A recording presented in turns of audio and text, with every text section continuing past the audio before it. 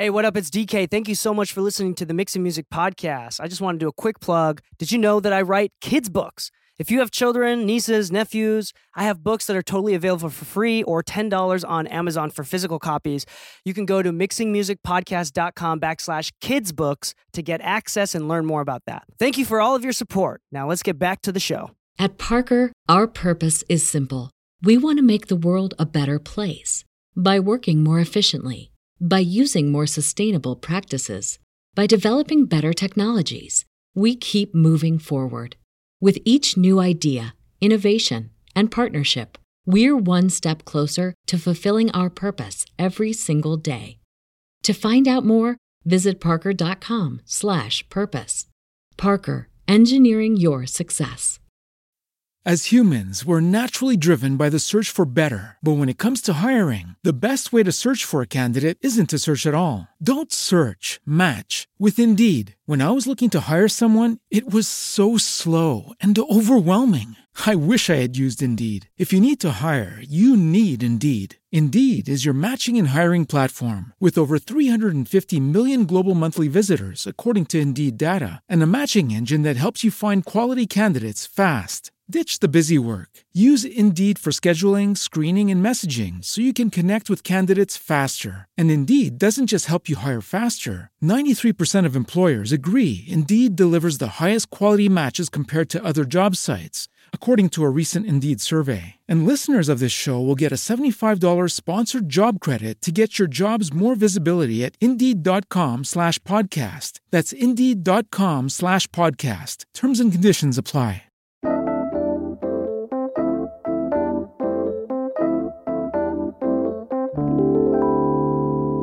One, two, three.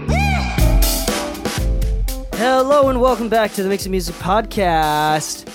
I am your host, DK, and with me, as always, is my lovely co-host, Legacy Lou. I'm an old UAD plugin. I'm out of date. Somebody update me.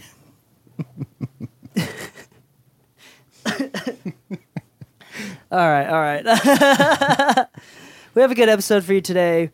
This is an interesting topic that I'm hoping is going to help a lot of y'all, especially on your continued pursuit for knowledge and getting better, trying to find ways to get better at your craft. And this is a list of things that are wrong or misleading. Red flags, disinformation, red flags. Or not entirely true. Yeah, things that are just wrong things that you hear on the internet. And we're going to talk a little bit about that. And I guess we'll just go right into it. We'll keep this a shorter episode here. All right. But I think the first one that we're going to talk about is when you hear anybody say, you always have to, Or this is a must. This is a must, yeah. This is a must. You Always. are stupid if you don't. Or I never. These are not... Okay, this is bad advice. Yeah, honestly, if you guys have watched Star Wars, y'all know the phrase, only a Sith deals in absolutes. In other words, don't be a Sith. There you go. And truly, I would say that is a big part of the music production world. We see that a lot, especially on the YouTube channel. YouTube is amazing for open source information here, but the problem with YouTube is that anybody can give the information. And it doesn't have to be true. Yeah, exactly. So it could be someone that doesn't know or they're lesser experienced. And honestly, sometimes that's us. I'm not going to claim that we know everything. Yeah, exactly. But I think one of the surefire ways to test to find out is find out if that person is already doing what you want to do, Yep. And then also if you like that person's work. To be honest, I think the biggest flag that I've ever seen is when people talk about I will never do this without ever having actually tried the opposite. Like, I've met people who they'll give somebody advice that I know of their history, and they'll say, oh, I never do that. I'm like, I've never heard of you even trying it once. How do you know that wouldn't work, Yeah. The reality is some people will use the words like never or I always because of past experience, but do you know if they even have that experience? Half the people on YouTube never actually stepped into a major playing role in a major production. No, that's true. And so that's like a big thing that I talk about is getting your information from the right source to begin with, which is a whole nother topic. But yeah, you do want to get your information from the right sources. So if you're on YouTube, first off, do you like the dude's mixes? Second off, is he at where you want to be? I think, or is he or she at where you want to be? I think the next one is also tying directly into this, which is now that you're getting the information from people that you actually see doing what you want to do they themselves actually know what they're doing? Because DK and I especially have called this out on many people. I know for a fact not everybody in high positions knows everything that they're talking about. Everybody's flawed, everybody's human, but not always do the accolades mean they know what they're talking about. Yeah. So, just being wary. And sometimes, at the opposite sense, this is something that you can be really prideful and say, I have nothing to learn from someone. If you've ever said that, then shame on you as well. Exactly. There's always something to learn from everyone around you. And if you've ever thought, I have nothing to learn from this someone because they're much lower than me, then 100% shame on you. There's from an intern, from a homeless man, from parents, from anybody, there's something that you can learn if you keep a humble heart. So that's the first thing. And going back to the absolutes, right? Anybody that deals in absolutes is absolutely like, it's, I know that they're passionate about something, but I would say a great indicator for, step warily, like be careful listening to this person's information is if they deal in absolutes. Like it's always works. It never works. Those things are just careful. It doesn't mean that it has ever worked for them. But if they say you must always do this every single time, or you must never do this ever, no matter the situation, those are scary words that you should not listen to. So that's bad information. I think another thing that we can move to is different mix techniques that we've heard that are either misleading or just not always true. My favorite one to tell people about is Seek and Destroy. It's a great song from Metallica, but it's also a very misleading way of mixing. If you don't go into it without pushing the gain 30 decibels like everybody does. A lot of times Seek and Destroy is like if you hear something but you can't pinpoint where it's at. Let's define, please define Seek and Destroy. What does that mean? So a lot of times what people will do is they'll hear a sound and they'll say, oh, there's some ringing overtones or there's something I just don't like about it. The first thing they'll do is reach for a frequency. They'll put it to the tightest Q that they can. And then they'll boost it like 10, 20, 30 decibels and exaggerate it until they hear something they don't like, which is actually wrong because realistically, anything boosted 30 decibels is annoying. Yeah, especially with that tight of a cue. Exactly. Now, the proper way of going about this is just to start off with your ears. Just listen in. And if something really does stand out for you, focus on that range and do small movements if you really have to boost it. But what I like to do is just start dipping the frequency.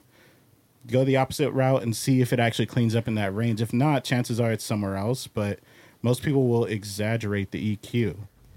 And just to piggyback off on that idea and explain a little bit more, it's the problem is when people seek and destroy trying to find a spot that they didn't think needed fixing before. So it's kind of the idea of you boost everything and sweep through the entire frequency spectrum to see if there's anything that you can kill. And that's not the right way of thinking about it. Usually you hear something, that's the first thing. You got to hear something and think, oh, that needs cutting, and then you boost to figure out exactly where it is. Yep. Not, oh, I don't necessarily hear anything, I'm just going to kind of go through it to sweep and figure it out. I don't think that that's as useful. It's not as useful. So, if you hear something, because at the same time, if you cut out too many resonances... You start to kill the life of the vocal. Yeah. Or anything, the source guitars especially. The character of the recording does go missing if you cut too many peak resonances. I mean, think about it. We all resonate at a different frequency. The funny thing is that's actually kind of why we have such a unique voice. Yeah, of course.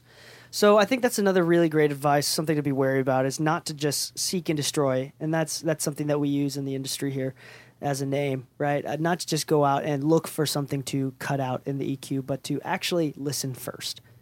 And I think that goes into everything. Whenever you're comparing plugins, whenever you're comparing compressors or a specific type of anything, even an EQ move that you made, like always to gain match and to bypass it. Use your ears and see if it actually helps. There we go, saying always. There you go. And I think that that's one of those instances where always is acceptable, right? Yeah.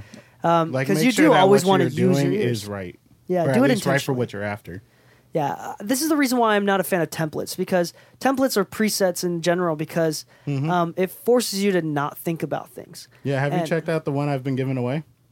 So it's kind of funny. A lot of people keep emailing me about it, saying like, "Oh, I thought there was going to be like Waves plugins on this, like, you know, trap settings for vocals or something like with the music that you do." I'm like, every vocal I work on is different, you know. So all my plugins are just set to default, and it's just an EQ set to default, a compressor set with a really high threshold, so it doesn't do anything, and a de-esser, same thing, really high, so it doesn't do anything at start because I don't know the vocalist sound on that recording yet. Yeah. That's why templates have never been my favorite. Yeah, and presets and stuff. So if you, and I'm not going to say that that doesn't work, because for some people, if you don't want to think about it, if you don't care about it, if it's working for you, that's one thing. But And I'm then not going to that's say a that very never unique works. template then. Yeah, and I was going to say that, not Yeah. that it never works, but that kind of goes against the main point of mixing, which is to be intentional about it, to think about things, to use your ears to listen as both consumer and as an analyst. As a template for recording, I get it if it's like something that's based around your voice. Like, for instance, I have a template for Keisha. It always works for Keisha because she's always in the same booth, recording in the same mic, recording through the same setup. So because of that, I kind of know the resonance of the room and what I want to cut. I know how loud she tends to be and what overcompression sounds like for her. So I tend to start it a little high. And if it needs a little more dialing in, great. But it's a great starting point. But it's not the end-all, be-all sound for her. At the end of the day, she still sends it out to get mixed. She still sends it out to get mastered. And, you know, it's not the final product when you're starting with templates. Yeah, and I build my own presets all the time with different plugins. Oh, yeah. And I don't think it's that you shouldn't use it. It's more about just as you speed up your workflow, as you use presets, and maybe it's your first time using a plugin, so you want to kind of learn about it. So you're using presets. That's a good starting point. You know, and Exactly. it's usually not a pick and leave it be. There's only one preset in my entire arsenal of plugins where I like set it and leave it be, and I don't think that that's the case for almost every plugin. You just got to make sure that you don't forget to use your ears. Do you know about my favorite mistake I ever did on FabFilter plugins? What's that? Either I installed it wrong or I did not know that you have to install the presets separately, because apparently there's a preset file whenever I try to load them. And yours doesn't have it. I've noticed it. All of my FabFilter plugins do not have a single preset, and I love it because it kind of just forced me to learn some of these plugins. Like Saturn, when I first got it, I was like, how exactly does That's this weird work? that yours doesn't. So it's not just your Q3; it's everything. It's everything. So it's my favorite little thing, because now any preset that's on it is something that I've uniquely made that kind of is a great starting point for something I'm after. Like one of my settings is called 808 distortion, but the mix knob is all the way at 0 on all the settings. So Yeah. I just blend to taste for something that I typically like, but I still have to maneuver through it. It's not like it works instantly. Yeah. Another thing is that people usually get wrong that you should be careful with is soundproofing versus sound treatment. Oh my God, Lou, check do out you my wanna talk story about this today. one? Yeah, that one is a big irk for me. So you guys know, like, I do a lot of studio design for people in consultation on design.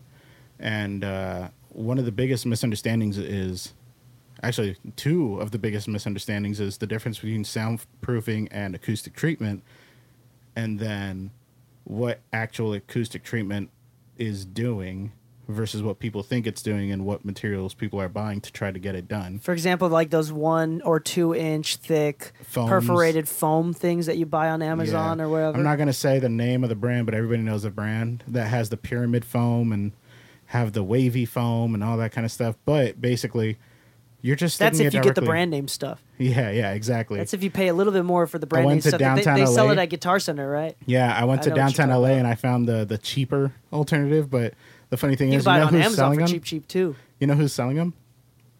The couch manufacturer warehouses in downtown LA. They're couch cushions. Yeah, and Yeah. more importantly, they're only like an inch thick, and if it's 1 inch thick, but it's a The- zigzag formation, then the average is like half an inch thick. Exactly. So it does nothing because frequencies have Yeah, to. it might help with like dulling out some of the top end reflection in your room, maybe. But the one thing that I have a huge irk with is I keep seeing ads saying, "Oh, buy this like cool looking shapened piece of panel that's like at most an inch thick, but it's really hollow and everything. It's going to soundproof your room. And then they put like 8 little squares on a wall and they're like, see, soundproofed your room. I'm like, no, soundproofing has to do more with mass and space with the air gaps and everything. But it has nothing to do with the foam on your wall. Yeah, that's so, more sound treatment, and that's the biggest thing. I know a lot of people say, fuck it, I'm just going to say the name. Arlex will soundproof your room. No, it will not. They do have products like their mass-loaded vinyl products that you can use in construction, but soundproofing will run you tens of thousands of dollars. For some people, it's cost them over $100,000. For some, even more. But if you really want to get into those kind of things, like send me an email, send me a DM. I can help you figure that out, what's right for your needs, because everybody's needs are different. But I keep hearing people ask me about, I bought this soundproofing material, but my neighbors can still hear me. Yeah. And then I find out they bought foam and just glued it to the wall. Let's define them. Let's define them real quick. So soundproofing, again, and we have a previous episode where we dive a little bit further into this. But soundproofing is the prevention of sound crossing over into a different room or leaving a certain area. So if you soundproof a room, that means sound can neither go into the room or out of the room. Ideally speaking, it's almost airtight. And by almost, I mean like if you can get a flashlight, shine it to a corner and light got through, it's not soundproof. Yeah, and here's the thing. Here's another thing too. Acoustic treatment or sound treatment is dampening or changing the reflections within the room to make the inside echoes be nicer. Yeah. Or to be more controlled. You'll drop the echo in the room, like the flutter echo that you'll hear when you clap and all that, or it'll also help with like taming the frequency. For instance, like trying to tame more low end by putting up bass traps. But that doesn't make the sound enter or leave the room easier or worse. It's exactly. Harder. If anything, it's exactly the same most times. Yeah. Yeah. So if you treat for example, my little bedroom setup that I have really awesome 6-inch thick like bass traps all around the room. And it's in there, it's really dead, it's really nice. All of the frequencies coming out of the speakers are very controlled.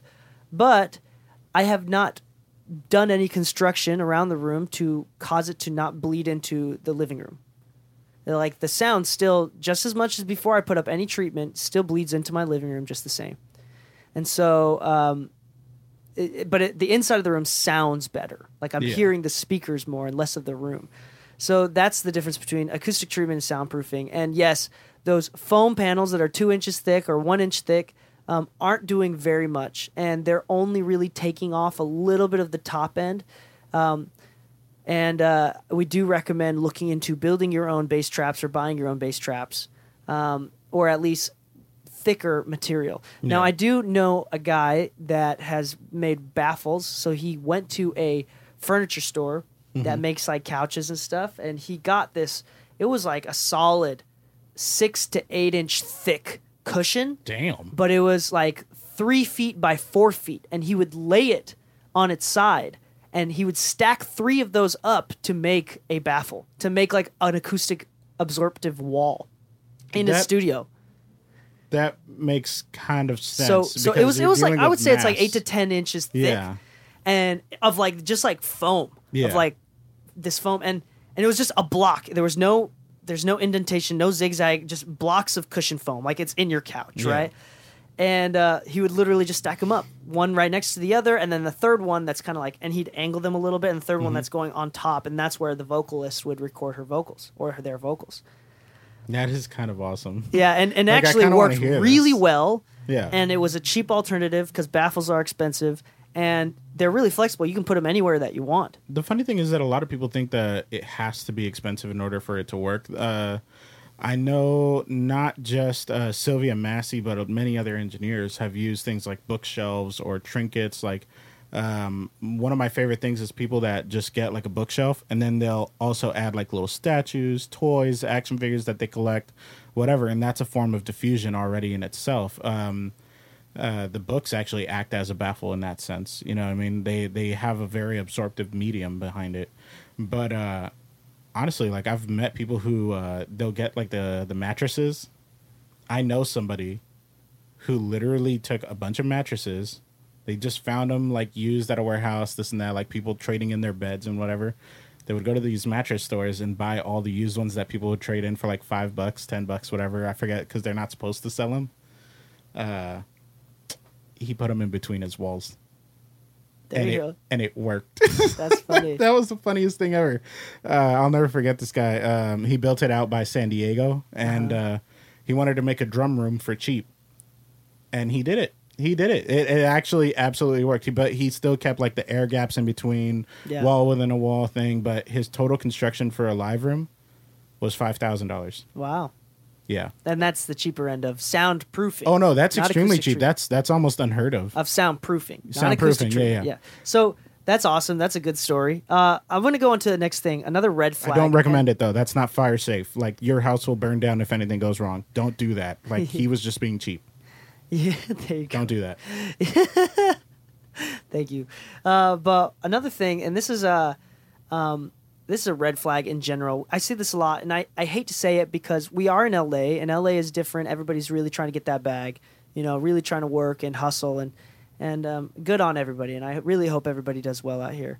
But that being said, a red flag when it comes to interacting with someone in the music industry is someone that name drops immediately a lot and hard.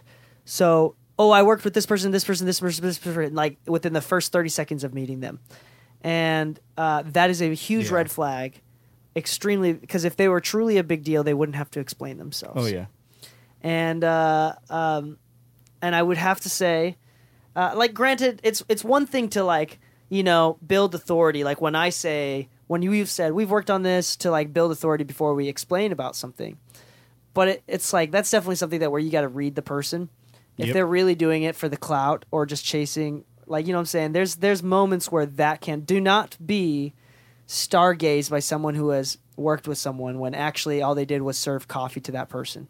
You know how many people I've met that have tried to claim credits on something that they didn't even sit for? There you go. So it's one thing where you claim credits. So even if you don't claim credits and if it's just saying I worked with that person, don't stargaze. Be very wary. Don't name. And if for anybody that's listening that does have nice credits, dude, that doesn't look cool. And no, people like me that are the people like us where. I'm not saying that we're big deals, but that have more experience in the upper tiers. We've got plenty of friends with diamond plaques and everything. And I guarantee none of them do that. No, none of them do. Especially the cool ones that actually matter and are relevant today. And they're actually, fun fact, if you ever meet somebody with accolades that are, relatively impressive, because I live under a rock, I don't know what's impressive nowadays. But the funny thing is, those are also some of the most humble and polite people I've ever met. If you ever met a douchebag that's telling you should do something they say because of their accolades and you won't get far if they don't, whatever, that's a huge red flag. Like I said, some of the most successful people in our industry are actually very kind, very open. They're just busy. But if you approach them openly and everything, they're very kind people. And then the last thing that I want to bring up before we close out the episode, I think this is a useful one, I think, in general, is kind of going back to the relevancy of who you're learning from, is when people say that music is no longer relevant. So this comes from when I hung out with Leslie at Mix with the Masters a couple years ago. So Leslie said during that week, he said, Leslie Brathwaite, he said, as soon as you start to think new music is not relevant, then your career is no longer relevant. And I think that's a big point. We see a lot of YouTubers, granted, rock is a big genre and it is relevant, right? But at the same time, if you see someone hating on trap music or hating on a current popular genre and they say they don't understand, that's typically another red flag for they don't know what they're talking about. Or more importantly, they're not open enough or I don't want to say intelligent enough because that may not be the case, but basically are not open enough to accept that there might be more information out there and that other people might prefer different things. So, and usually that person is set in their ways, so you can learn from them, but they're just not going to be as relevant. And I think that's important to say. They are huge YouTubers and very big channels with very highly rated, highly regarded reviewers and of various natures. And I'm gonna for example, one specific example, and I don't think this is a very light, a light example.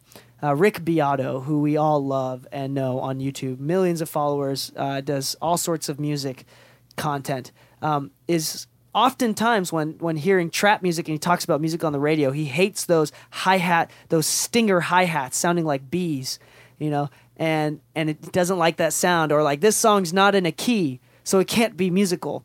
Those are examples of, all right, dude, like it obviously worked. It works. You're saying that about the number one song in the world right now.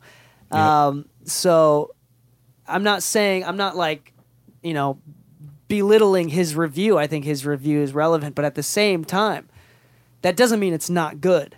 And it doesn't mean you can't learn from it. There's definitely something to learn from. And especially as a professional, it's one thing that you make music for fun, which is totally okay. But as a professional, it is our job to stay up to date. And if we are no longer up to date, then we will lose relevance in the industry.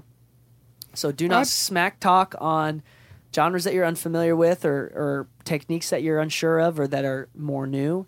At the same time, be careful who you listen to that does do that. Yeah. I don't know if it's necessarily that if you're unaware, you're no longer relevant, but I understand the idea behind it, because the funny thing is, I say I happily live under a rock because I just have my own taste, but I'm aware of what people want. And I think that's the big thing. I don't have to agree with everything. Just like when you make an agreement or talk to people in life, you don't have to argue with them. You just don't necessarily have to agree. But if trap's not your taste, but you get a lot of trap clients, it'd be really dumb to not make yourself aware of what is relevant in trap music as far as your job. Yeah. What kind of vocal styles do they have, and what kind of effects do they like, how to process them? Because it's kind of funny. You see, I know rock is not as relevant as it used to be, but you're seeing the rise of a lot of rock guys again, because guess what? People are starting to try to come out with more especially punk like rocks. the punk thing, yeah. Yeah, so guess who's getting a lot of contracts? The rock guys that still are doing that. Why? Because they still stayed relevant. Though they may not have been relevant in the current genre, they still kept pushing. But the funny thing is, if you ask them what their bread and butter was, it wasn't rock for a long time. They went into country, they went into pop. Like for a minute, country took over and sat alongside trap music. So a lot of the rock guys either went to Nashville or stayed wherever they were and did trap stuff. But once rock came back, they were ready and equipped for what they needed to do. But they knew how to move with the industry. And that's the biggest takeaway from this. Like, you have to be willing to move as a professional. You're not a professional if you stay still. Yeah, you need to pivot and adapt. It's adapt or die for sure. And I want to kind of go back to what I said and say it's one thing, exactly what you said. It's one thing to not want to work with someone out of taste. Like, for example, it's okay to not like trap music. Yeah. But it's another thing to say no trap music is ever good. And it's not as good as rock music. That's just ignorant. Right? And so avoid ignorance. Please recognize ignorance. Try to be open-minded as best as you can. And y'all know I love always rock. Discover. Yeah. And I listen to rock songs too. And I'm not a huge fan of trap. If anything, I'm a fan of like soul and funk. Oh, give me R&B and soul and metal. Best combo ever. Yeah, and I'm less aware of country, but I will. If you show me a country song, I'll still listen to it intently. Yeah, I'll rely on my sister-in-law for that one. I'm not so hot in the country realm. I do like working on those records, but I'm not very familiar with the current scene. And at the same time, as a professional, if someone comes to me and is like, "I'd like to work on a country record," one, I'm not very familiar with country stuff, and two, I don't really enjoy country as much as some other genres. So, I, as a professional, will probably in hopes for this artist to get the best that they can, I will recommend an engineer or a producer that does work on country. Yeah, and that's honestly still a good move. It's a great move. Yeah. Knowing what you're good at and knowing what you enjoy is different from being closed-minded about everything else. Oh, yeah. It's a very different thing. So hopefully that helps. Please be safe on the YouTubes and in your learning adventures. The last thing that I want to say, actually, that didn't make the list, but I think it definitely should, is action. I think that there's a lot of learning that comes on YouTube and potentially reading or podcasts, even from this show. Like I'm really glad a lot of people DM us and talk about how they learn. And we're really grateful that everybody has learned so much from the podcast. But it's not just the act of learning. The best way to actually learn practical advice and tips for mixing is to do the work. Even if you make a mistake, that's fine. Trial and error is one of the best ways to learn. Honestly speaking, do you know anybody in our industry that didn't fuck up? Yeah, no, everybody has, absolutely. Yeah, I and it's know- those that fuck up faster, that mess Actually, up faster. I could be wrong on this. Tizio can correct me if you'd like, but I think I remember talking to him once before. I forget the name of the producer, but one of his bigger clients before CB would actually dock his pay for every mistake he made. Yeah. Yeah, and the funny thing is he still stuck it out because it ended up making him the engineer that he is now. Yeah, I'm not I don't know if saying that's take a good pay dock employment now. ethics, but Yeah, but consider this. Most people would have walked away, but he saw the opportunity in front of him. He saw the circle of people he was working with, and he said, you know what? I'm just not going to make these mistakes anymore. It was okay that he made them. He paid his price, financially speaking, but nonetheless, look where he's at now. He stuck it through, even through the mistakes. Most of us don't have to deal with that. We don't get financially hit if we make a mistake. yeah. That's the magic. You can make as many mistakes as you want, and you probably don't have to go through the same financial turmoil that he had to during that moment. Practice with your friends. Run mock sessions with other engineers. That's how I learned. Yeah.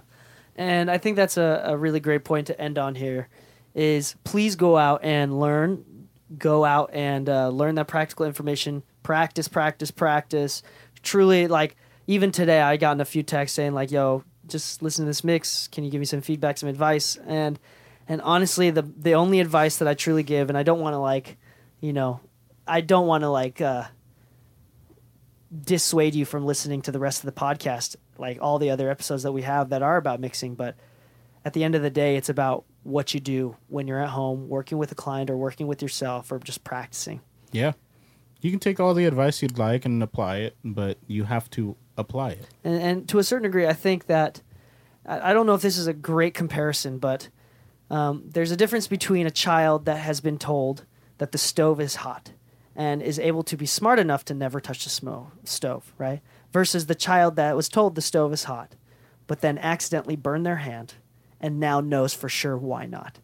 And I think that that child that burned their hand on the stove will never, ever do it ever again and will really understand what heat means, what it means to touch the stove, and the consequences that can come from it. So, to be honest, to a certain degree, when it comes to audio and learning these skills, please make the mistakes faster.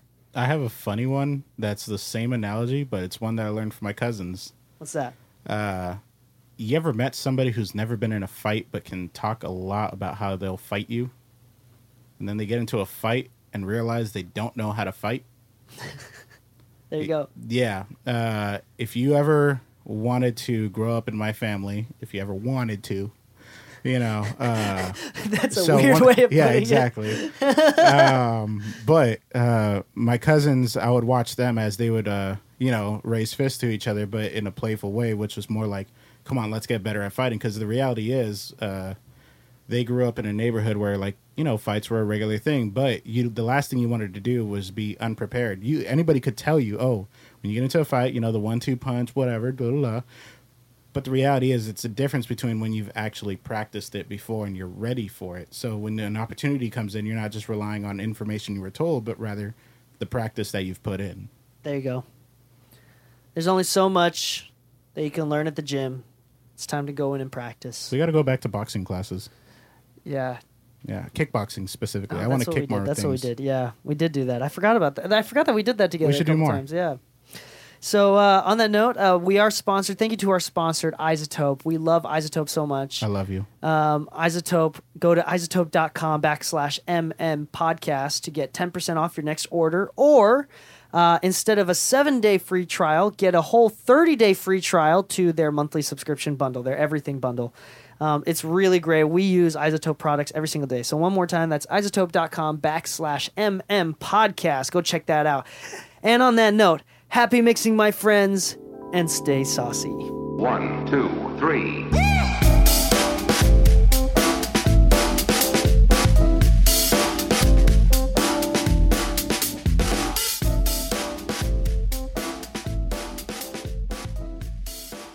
Psst. Hey, you. Yeah, you. Come join our Discord. The Mixing Music Discord server is filled with tons of awesome information and people that can help you out, and information that can help you grow your business and to help you improve your mixes. So come join us and find the invitation link at mixingmusicpodcast.com. At Parker, our purpose is simple. We want to make the world a better place by working more efficiently, by using more sustainable practices, by developing better technologies. We keep moving forward. With each new idea, innovation, and partnership, we're one step closer to fulfilling our purpose every single day. To find out more, visit parker.com/purpose. Parker, engineering your success. As humans, we're naturally driven by the search for better. But when it comes to hiring, the best way to search for a candidate isn't to search at all. Don't search, match with Indeed. When I was looking to hire someone, it was so slow and overwhelming.